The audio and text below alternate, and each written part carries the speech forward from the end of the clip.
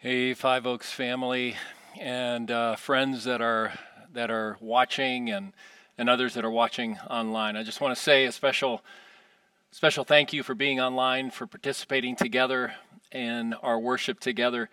The strangest thing about what we're going through right now is that some people are telling me they're feeling, in some ways, more connected with each other. One of the ways that we've been connecting online is every day, right around 5 o'clock. I pray for about 3 to 5 minutes, and I have so appreciated all of you who have made comments to those prayers, a conversation that we can have because of that, or just checked in and said that you have that that you're on and that you're listening and that you're participating with us. It's a great way to participate together. And if you haven't had a chance to see that, I want to encourage you to look me up on Facebook, or friend me, or in addition to that, you can go to my blog site, which is henry-williams.net, henry-williams.net, and that'll take you to my spot. All right. Secondly, the other thing I wanted to say is, before we get started here, is that not just in times of crisis, but in times, in all times, God is a God who communicates with us, and He wants us to communicate with Him. And so one of the ways that we communicate with Him is through prayer and singing, and He can hear our thoughts, He can hear our words. And so prayer is so vital during this time, but not just prayer, His Word. His Word is His primary way. With the illumination of the Holy Spirit, He makes His Word come alive to us. And it's a big word, and it speaks to just about every situation that you can possibly imagine, and that's why we spend time in the Word here. Third thing that I want to say is we're intentionally keeping our services simple. And part of the reason we're keeping them simple, first one is we're not here to entertain you, and it could be very easy if a lot was going up on this stage that you could sit back wherever you are and not participate, but to just watch what's happening. But we're keeping things simple because we want you to be a full participant in what's happening. Secondly, we don't want a lot of people on this stage. We want to keep our crew here as small, as simple as possible for the sake of safety. And the other thing is we're trying to use songs and prayers that are familiar and really stretch ourselves a little bit in increasing. We don't have our prayer stations, for example, but the prayers of the people that we just did, for example, is a way of stretching ourselves and praying in our worship service in maybe a new and different way, something that we do rarely, but we can do all the time right now. So with the importance of the Word, I want to invite you to open your Bibles to Habakkuk chapter 1, and specifically, if you don't have a Bible with you, I want to encourage you to go get a Bible. You can pause the video and get yourself a Bible. If your Bible is the thing that you're watching on, don't worry, I'm going to have the text on the screen here along the way. So we are going to be using the NIV, the New International Version, but whatever your translation is, you'll be able to follow along. But if you're watching on your phone or tablet device or something like that, it's the NIV, the New International Version. Another reason to pause is you may want to go to our sermon site at fiveoaks.church and download the sermon application guide. There's an outline there. There's blanks to fill out, and there's also some discussion questions at the end to help take some of the concepts home that we're going to be looking at today. So we're starting a brand new series. We're looking at Habakkuk, book of Habakkuk, a book that maybe you've never read before, maybe you haven't even heard of, or maybe you've heard it pronounced in a different way. Nobody really knows how to pronounce his name because it's not a Hebrew name, it's a foreign name, and so it was a name that people are not sure today how it would have been pronounced, but we're calling it Habakkuk, and we're looking at Habakkuk because Habakkuk was written for times like these, what we're going through right now. For Lois and me, things have been pretty smooth, pretty easy in many ways during this lockdown and this physical distancing and everything. In other words, we have each other, and we're home most of the day together. She's working from home, I'm working from home, that sort of thing. And in many ways, things have slowed down, and there are aspects that we look at each other and we say, there's aspects of this that we like. What has been kind of hanging over us is worries for other people, whether our people in our congregation may be losing their jobs, maybe getting sick, of course. All of that is kind of weighed heavily in the midst of all that. But it really hit us hard on Wednesday night when we got a call at 9 o'clock at night. And it was Woodbury Senior Living, and they were saying that Lois's mom was being taken to the hospital. And we realized we couldn't go to the hospital. We couldn't be there with her in the hospital. And so the reason she was going in is her blood pressure was really high, her pulse was really low, and she had diarrhea. And she needed some medical help, so they took her in to Regents Hospital. And when Lois was done talking to them and just kind of getting the lay of the land, she got on the phone right away, called her brother and called her sister and told them what was happening. And then she looked at me and she said something like, Mom's not going to understand this. She's not going to understand what's happening. She's at memory care there. It's hard for her to really hold on to this idea that there's a virus and what's really happening all around the world right now. She's not going to understand this. She's going to feel possibly abandoned. And Lois said, that would just be a horrible, horrible way to die. And so that's when it hit us, I think, probably stronger than any other time, just the implications of this whole virus epidemic. Now, the reality is that aside from death, whatever you and I are going to go through as a result of this virus, it is nothing compared to what Habakkuk is about to go through. What God is going to tell him is about to happen. What the people of Israel are actually going to go through. Not just death, the loss of everything. Even for many, the loss of their nation forever and ever, including their temple. So Habakkuk gives us what we need to face a crisis like this, because Habakkuk is carrying on a dialogue with God. And God is revealing things to him. And God is preparing him, preparing the people of Israel. So I want to show you a picture on the screen. I showed this quite a while ago, so you may know what it is. But the area that I'd like you to focus on, actually, let's get the close-up picture there, is that rock with the hole in the middle of it. Now, because I've shown it to you, you may know what that is, but that's a toilet. And it's a toilet in a rich person's home. And it's, of course, knocked over, and the rocks weren't all that, in the wider picture, you can see where walls are and kind of the lay of the homes. That was all reconstructed.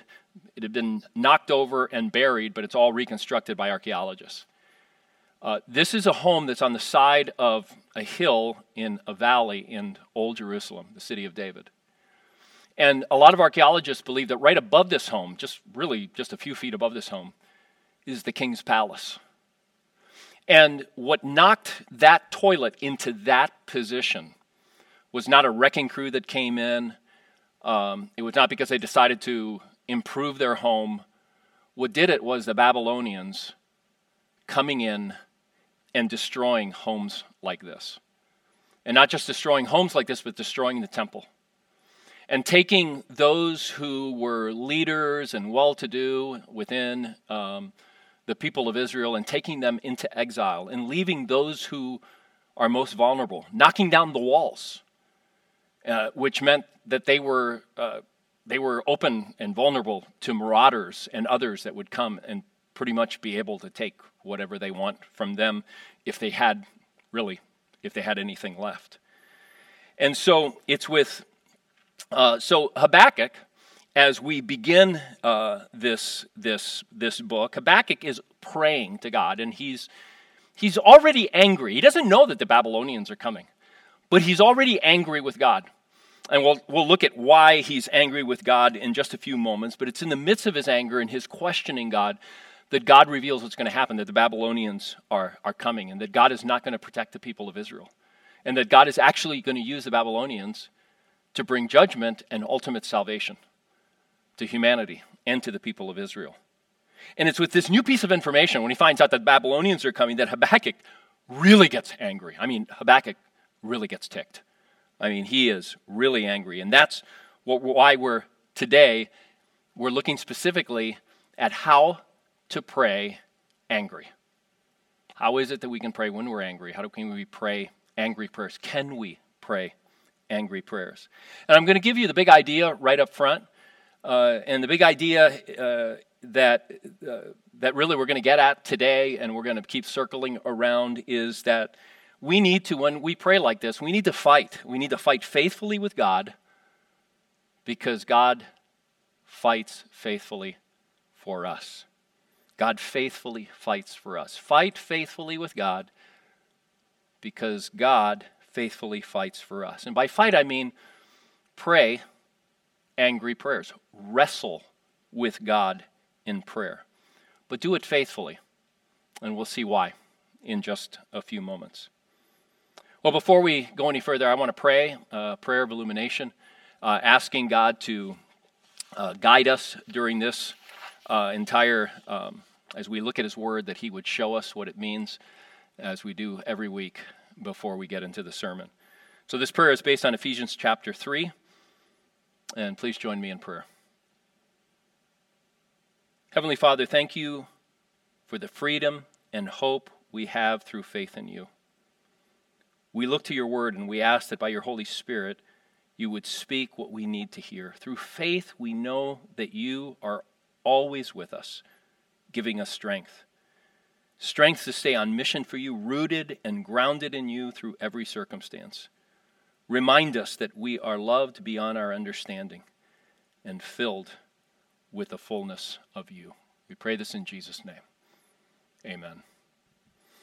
All right, so we're going to read the passage here in a few moments, but before I do so, I want to set things up a little bit for you. We've already noted that Habakkuk is praying and he's angry, and the reason he's angry is because he's looking around the Israel, and he's seeing injustice, he's seeing immorality, he's seeing cheating, he's seeing the rich taking advantage of the poor. The prophets were constantly calling this out in the people of Israel. God was calling this out in the people of Israel. But specifically, he's angry because God is doing nothing about it. As far as he can tell, he's looking and he's saying, God, you're doing nothing about it. So God responds to his prayer and to his challenge. And God says, I am going to do something. I am actually going to intervene. But the way that I'm going to intervene is a way that you're not going to like. It's a way that you're not even going to believe it when I tell you. And you're pretty much not going to understand what it is that I'm doing. Because I'm going to use Babylon to bring judgment on the people of Israel. And God admits, as you'll see in the reading, God admits that the Babylonians are horrible, that they are ruthless, that they are godless, that they're completely into idols, and their greatest idol is themselves and their strength and their might. So that's what's going to happen as we read, and then we're going to see Habakkuk respond to that. And when Habakkuk responds, he basically insults God. It may not be clear to you, but I'll show you where it is. He basically insults God and continues praying. So we start with Habakkuk's first complaint. We're going to read the first 4 verses that set everything up. It's Habakkuk's prayer and his complaint to God. It says in verse 1, the prophecy that Habakkuk the prophet received. Now this begins the prophecy. How long, Lord, must I call for help, but you do not listen? Or cry out to you, violence, but you do not save? Why do you make me look at injustice? Why do you tolerate wrongdoing? Destruction and violence are before me. There is strife and conflict abounds. Therefore the law is paralyzed and justice never prevails. The wicked hem in the righteous so that justice is perverted. There we have Hezekiah praying his angry prayer. He's frustrated with the situation. He's frustrated with God because God isn't doing anything. God is going to give him an answer beginning in verse 5. And as God gives him this answer, he basically tells him, you're not going to like it. You're not going to understand. You're not even going to believe what I'm about to tell you. And so here's God's answer beginning in verse 5. He He says, look at the nations and watch and be utterly amazed, for I am going to do something in your days that you will not believe, even if you were told. I am raising up the Babylonians, that ruthless and impetuous people who sweep across the whole earth to seize dwellings not their own. They are a feared and dreaded people. They are a law to themselves and promote their own honor. Their horses are swifter than leopards, fiercer than wolves at dusk. Their cavalry gallops headlong. Their horsemen come from afar. They fly like an eagle swooping to devour. They all come intent on violence. Their hordes advance like a desert wind and gather prisoners like sand. They mock kings and scoff at rulers. They laugh at all fortified cities. By building earthen ramps, they capture them. Then they sweep past like the wind and go on.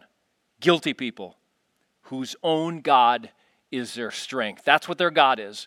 Their God, what they worship, is their strength, themselves, their own strength.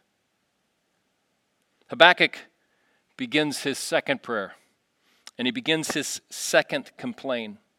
And now we get to Habakkuk's insult of God. In verse 12, it seems like he's asking just a normal question, and that he is just affirming God's holiness, but it becomes very clear that he's asking a rhetorical question. The language that he uses actually is often used, mostly used, almost always used in passages where there is verbal conflict going on.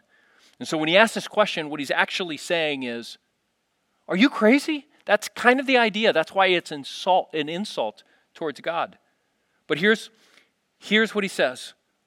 Lord, are you not from everlasting?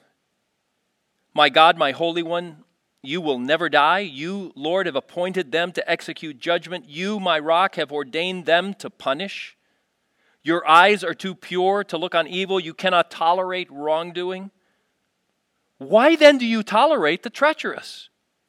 Why are you silent while the wicked swallow up those more righteous than themselves? You have made people like the fish in the sea, like the sea creatures that have no ruler. The wicked foe pulls out all of them with hooks. He catches them in his net. He gathers them up in his dragnet, and so he rejoices and is glad. Therefore, he sacrifices to his net and burns incense to his dragnet. For by his net he lives in luxury and enjoys the choicest foods. Is he to keep on emptying his net, destroying nations without mercy? That's Habakkuk's complaint. It's like a case study in praying angry. And it teaches us that when we're angry, we need to pray. We need to fight God verbally. Fight, wrestle, struggle with him. But do it faithfully, because God faithfully fights for us.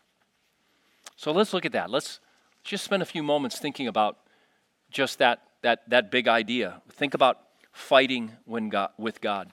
So when you pray angry, you are essentially picking a fight with God. What you're doing is you're calling up what God has said, his promises, or what he said about himself, or how he's described himself, and you're holding that up, and then you're looking at the situation around you, and you're then saying to God, okay, I don't get it. There's no match here between what you say is going to happen and what you say you love us and what you say about us and your faithfulness to us and what's happening to it. God, I don't see it.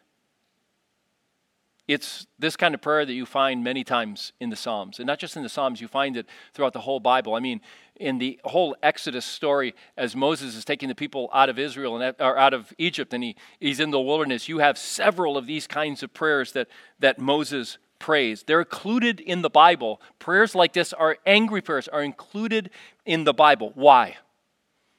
They're there to teach us how to pray when we're angry. They're there to teach us how to pray angry. God actually is inviting us to pray angry. One of the things that I've heard a few times in my life from engaged couples is they might start talking about how excited they are and they're engaged and they're going to get married and they can't wait to spend their lives together and the wedding and all of that. And somewhere along the line, the dreaded words come out of their mouth and we don't even fight. We've never had a fight. Now, it's possible that there are some exceptions to what I am about to say, but most of the time, the vast majority of the time, the exceptions prove the rule, that is not a good thing. And it's not a good thing for a whole host of reasons. It's not good because the reason they may not be fighting, that one may not be aware that the other is afraid to fight because they've watched fights. They've watched what happens in bad fights maybe within their own home, and they've seen bad things happen because someone complained about something or someone said what was actually on their heart and in their minds. Sometimes it's because one person is so dominant at that point in their relationship and the other one just acquiesces to everything. But here's the thing. That couple is going to fight. They're going to get married and they're going to fight. But they're going to go into their marriage not knowing whether they fight well, whether the other person fights well, whether they together fight well, or how to fight well. The reality is they may not know that the other person fights dirty. They may not know that when the other person eventually gets sick and tired of being sick and tired when they get into a fight, that they fight dirty or they even fight violently. But they don't know that because they haven't had a fight. Good marriages, people in good marriages, they fight. And they might fight often. The issue is not how often you fight. The issue is how you fight. The research on this is overwhelming. Some of the closest, most engaged with each other, connected, long-lasting marriages are marriages that fight a lot. But when they fight, they don't fight dirty. They know how to fight, and they fight faithfully. So fight. Fight with God, struggle with God, wrestle with God in prayer, but fight faithfully with God. Fight faithfully with God because He faithfully fights for us. Now, these laments in Scripture, like Habakkuk's, like the psalmist, like Moses, these kinds of laments that you find all throughout Scripture, they have something in common. They're different than the kind of murmuring or grumbling that the Israelites did against Moses and against God while they were in the wilderness. The thing that these have in common is that none of these lamenters in Scripture are walking away from God. They're not leaving the faith because God isn't meeting their expectations. They're fighting and they're remaining faithful. They put their trust in God. They not only model for us how it is that we can fight or how we can pray angry prayers, they model for us faithfulness. One of the unique features, as I said, of Habakkuk is this back and forth conversation between Habakkuk and the Lord. And in the midst of that, God reveals to him what is about to happen. But from Habakkuk's vantage point, it doesn't make sense. It doesn't make sense at all that God would use a more evil nation to judge the evil that is in His own people. Have you ever tried to explain something to, say, a 3-year-old? Something that, a rule or something that you've asked them to do or something you've told them not to do, but they don't understand it? You've just had to say that for their safety? I've seen this so many times or heard of this recently. For example, one of my granddaughters, 3 years old, after a conversation on Facebook with one set of grandparents, she just basically looked at her mom and dad and she said she's done. I don't know how a 3-year-old says that, but she basically said, I'm done. Let them come over from now on. And mom and dad are trying to explain the virus. They're trying to explain what's going on. There is no way to explain that to a 3-year-old. From a 3-year-old's perspective, from their vantage point, it doesn't make sense what is going on.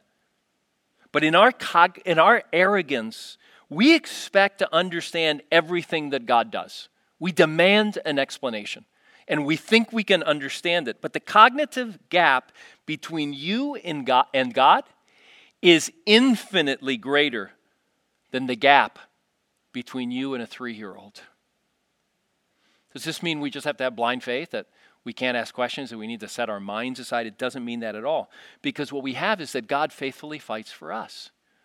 We can fight faithfully when we fight with God because God faithfully fights for us.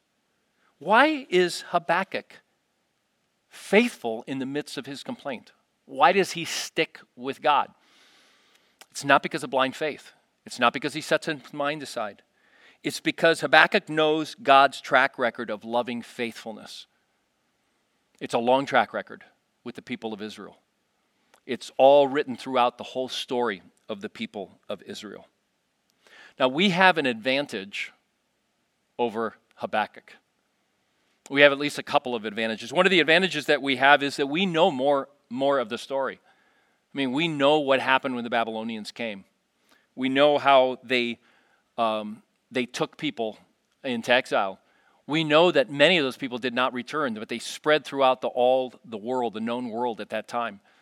And we know that as you fast forward a couple hundred years, what you begin to find is that people are actually starting a movement. A movement has started called the synagogue movement. And so there's synagogues in all these locations that by the time that Jesus shows up on the scene, synagogues can be found in all the major cities of the Roman Empire. And so when the gospel begins to go out, as the Apostle Paul, you can read about it in the book of Acts, where do they go first with the story of the Messiah coming for Israel? They go to the synagogues. And many of the Jews there respond. Some don't, but many do. And then there are another whole group of people that make up the large majority of the church in the first decade or so of the church. And they are called God-fearers. They are Gentiles that attend the local synagogue. They believe in one God. They believe that Judaism has truth, but they haven't, or has the truth, but they haven't yet taken that step of becoming Jews. They have not been circumcised, for example. And so those are the people that I want to say in droves, but the church wasn't that big, but those were the majority of the people that populate the early churches. And this happens because the Jews go into exile, spread throughout the known world, begin the synagogues, and people are drawn towards God and the story of Israel. Second thing that we have over Habakkuk, a second advantage that we have, is that we have the cross. God is not only trustworthy because he's faithful, and you can see it throughout the story, but we see in the cross that he pays the ultimate price. He's faithful and he's willing to suffer on for us. He takes the penalty for our sins. He fulfills what he promised Abraham, the father of the Jewish nation, when he said essentially to him, Abraham, if I fail, I should be torn to pieces. And he wasn't going to fail. He can't fail. But it's what he said next. He said to Abraham, if you fail, may I be torn to pieces. If you fail to keep the covenant, if you and your descendants fail to continue to follow me, fail to keep my law that I give you for your own good, if you fail, may I pay the penalty for your failure. That's a God who is faithful and a God who faithfully fights for us. You know, during this time of coronavirus, bring your prayers to God. Bring your whole self to God. You can pray angry prayers too. You can express what you are feeling inside about what's happening maybe in your family, among your friends, or in the world, or among the most vulnerable in our world. Bring it to God. Pray angry prayers. Fight with God, but do it faithfully, because God faithfully fights for you. Let's pray. Father, we thank you that you are a faithful God and you call us to faithfulness, but you give us your grace for when we fail. We thank you that Jesus went to the cross to die for our sins, that we can receive what he did there for us by putting our faith in him and in him alone for our salvation. We admit to you that we are prone, as the Babylonians, to make sacrifices to and worship our power and our strength and our money and our abilities. During this time, may we be people, may your people be people, may you, may all of us who are listening right now, may we put our worship only where it belongs. May we worship you with all of our heart, with all of our strength, with everything that we are. We thank you and we pray this in Jesus' name. Amen.